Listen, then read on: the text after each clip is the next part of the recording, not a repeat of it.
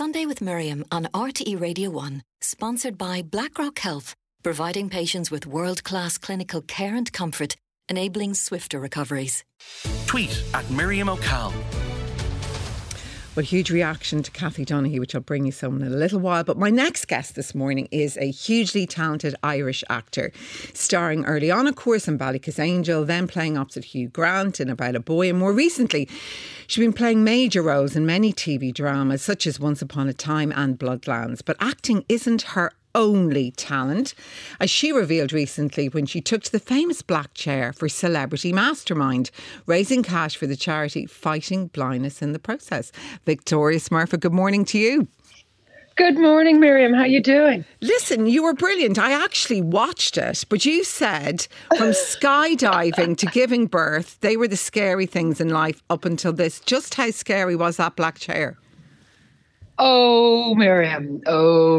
It's so terrifying. Just the idea of going on national TV and letting everybody know where the gaps in your knowledge are is really not something I'd advise. However, when they say this is some money for your charity, you're like, okay, I'm just going to do it. I'm terrified. But it's a big black studio, as you know, and there's a spotlight on you and the music's going, and Clive is an absolute dote, but it is terrifying. It looks terrifying. Now, you did it, of course, for Fighting Blindness, but your subject was the Breakfast Club film. Why did you choose that? Yeah. Well, I was umming and ahhing. I wanted actually to do Stargarts, but because that's the base of the charity, they said, no, that's too tight. So I thought, well, I'll do the film that I spent most of my childhood. I must have watched it 100 times as a teenager. It was my seminal teenage movie. And so I thought, well, I wonder how much I remember. And I remember quite a lot. But you have to know the production details and who did what and what went wrong, what didn't. So you have to learn everything about it. So it was great fun revisiting it. And the kids watched it with me and they were like, oh, this is so old-fashioned. I often wondered, though, Victoria, when you see the specialist subjects, and as you say, you know that film inside out, but like how much prep do you have to do? And do you have to remember every little detail? Yeah, you do. It was sort of like prepping for a job, really. You're trawling through all the websites, you're trawling through all the old interviews, you're trawling through all the production details and everything, so that you try and remember it like a script, really. There was one song, because music isn't my thing, sadly. I wish it were. Where I fell down, but it was like prepping for a job. But the general knowledge you can't prep for. You do general knowledge quizzes, and you're like, oh, this is endless, it's infinite. I've got no chance. It's terrifying, actually. I just watching it, but you did actually extremely well. Now, of course, just to remind my listeners, Victoria, you did it for Fighting Blindness. You were saying you wanted to do Stargarts. Explain to people who may not know why you have such an interest in this area. Back, what is it now, 6 years ago, my eldest daughter was diagnosed with Stargardt's macular dystrophy, which is a genetic condition that leads to central blindness. And when that first happened, it takes the legs out from under you, because as the ophthalmologist said to me at the time, she said, don't Google it. So of course the first thing I do is Google it. And it says, there's no cure, which is, as a parent, the idea that there's something you can't fix in your kid is it's untenable. So I was reaching out. I was doing a lot of research and reaching out, and Fighting Blindness actually noticed on my Twitter feed that I was trying to connect with people in this world, and they said, are you okay? They sent me a direct message saying, are you okay? And I said, well, no, I'm not. And I don't know where to start. And from that point on, they picked me up and they sort of carried me and Evie through what it means, what the options are, how to support, and were incredibly kind. So I started getting involved with them then. And we rely on Fighting Blindness, on the National College of Blind in Ireland, and the RNIB here in the UK. And they've all been extremely helpful, and we've done our best trying to raise funds and support them to show our gratitude back, and that's why. So when somebody says to you, "Will you come and sit in a big scary black chair and try and answer questions?" and you've got $3,000 for fighting blindness, I'm like, okay. So it was for that reason. And your daughters just seem a remarkable young woman. I know she's 18 now, and often think though, if you're the mother, if you're a mum, the one thing you never want in life is, Victoria, is bad news for your children. Like, you could take it for yourself, I always think. Yeah, absolutely. So how did you yourself deal with that? I don't know if I did. I think you just have to. I think it just sort of. I relied on. I'd get up at 3:00 in the morning and just start Googling again, hoping overnight something had appeared, and try and work out how best to support her. And I don't know whether it's. I think it's an Irish sensibility. I was like, you're not going to be a victim to this, so you're in charge of this. This is your superpower. You've been given so much, and this is just part of your journey, and all that kind of stuff, so that it's not a place coming from a place of, oh, poor me and weakness, because it is, whether you like it or not, an extra struggle in life. But I think with anything, if you get your head right, then you're in a better position to deal with the curveballs, which do come, and they come regularly. But she's such a. I think her being an ambassador for fighting blindness and RNIB and everything has given her a position of strength, because her brain set now is, I have to make sure anybody else who's diagnosed with it doesn't feel alone, that they don't feel like they're the only person, that it's talked about. Because it's like anything, it was if a condition is discussed, then it seems less scary. So I think she's phenomenal. She's hilarious. And you probably take your lead a little bit from her. Like, I mean, I saw her in the late years back. I mean, she's an incredible young woman.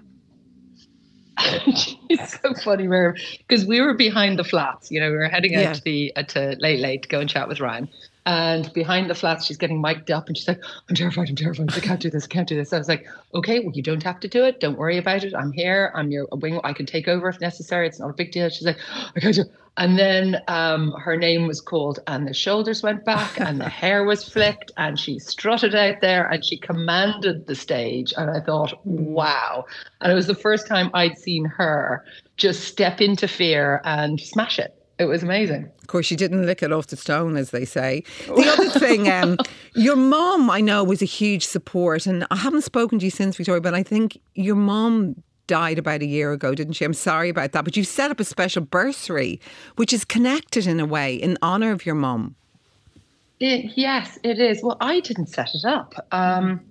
Fighting Blindness and the Irish College of Blind did, and they have very kindly created a bursary that supports one PhD student to focus solely on research into Stargardt's.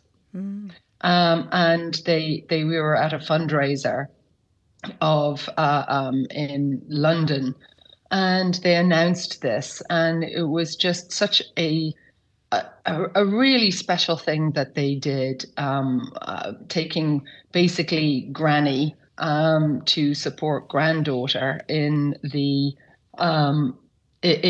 process of, because with everything, progress can be slow, it can be fast, and it really is down to supporting the scientists and the researchers with the funds to be able to use their talents to find these cures that are out there. So it was extremely special. I'm not going to lie, there might have been a tear. And of course, your mum was a great support to you always. Was it as difficult losing as your mum as people often say it is when you lose your mum? How did you cope with it? It's so. It happened extremely quickly and out of the blue.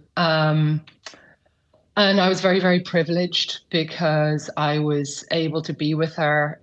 She was in my arms as she went to the next room, is how I like to think of it. And it's like, the way I think of it is like you suddenly come home and somebody's removed the walls of your house. Like the kitchen's there, the bath, everything's there, but you go to lean on a wall and the wall's not there. And it feels like sort of a giant emotional draft that you're not sure anybody else can see.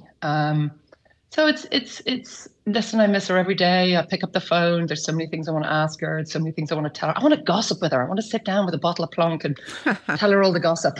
So it takes a while to become real, I guess. I'm like, okay, you can come home now.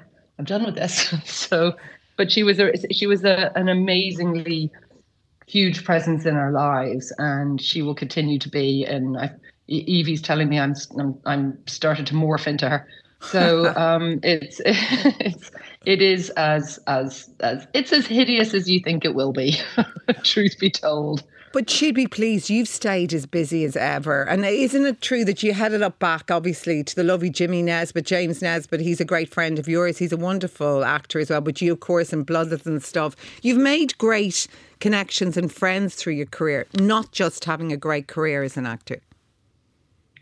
I've been very, very lucky. I've worked with some really incredible people, and actually to be able, because I worked with Jimmy on Cold Feet back in the day, and our producer I knew some of the crew. Charlene is such a goddess. I felt very lucky because it was only a few days after Mum passed that I went up to start Bloodlands, and so I was very lucky to be able to like change my brain set and get into work mode, which sort of protected the collapse of it all. And to be surrounded by such incredibly talented and kind humans was a gift. It really was. And Jimmy's just such a rock star. And Charlene, she can run, but she can't hide. I'm going to be in her ear as much as I humanly can be. They're brilliant. And as we come to the end, Victoria, you're as busy as ever. Do you think, though, everything to do with Evie, even losing your mum, it's such a glamorous world, the world of acting, but it puts everything into perspective, I suppose, puts that world into perspective? Well, I don't think you can go through life without life happening. So that's going to come at you no matter what you do. It's just kind of like the old adage, it's how you cope with it that matters. Are there days where I would love to stay in bed? Sure. Does that happen? No. But I think being able to go and do what I do as an actress is it really is a privilege, because it's so fun. They're long, hard days, but I'm not in a coal mine. I'm extremely privileged, and it's not work. When I go to work for fun, to me it's not work, because it is just so it's so collaborative, and I just love being around people. Well, look, Victoria Smurfit, congrats on your mastermind. Thanks so much for chatting to me this morning. Stay doing brilliant things. And that's it from us for today.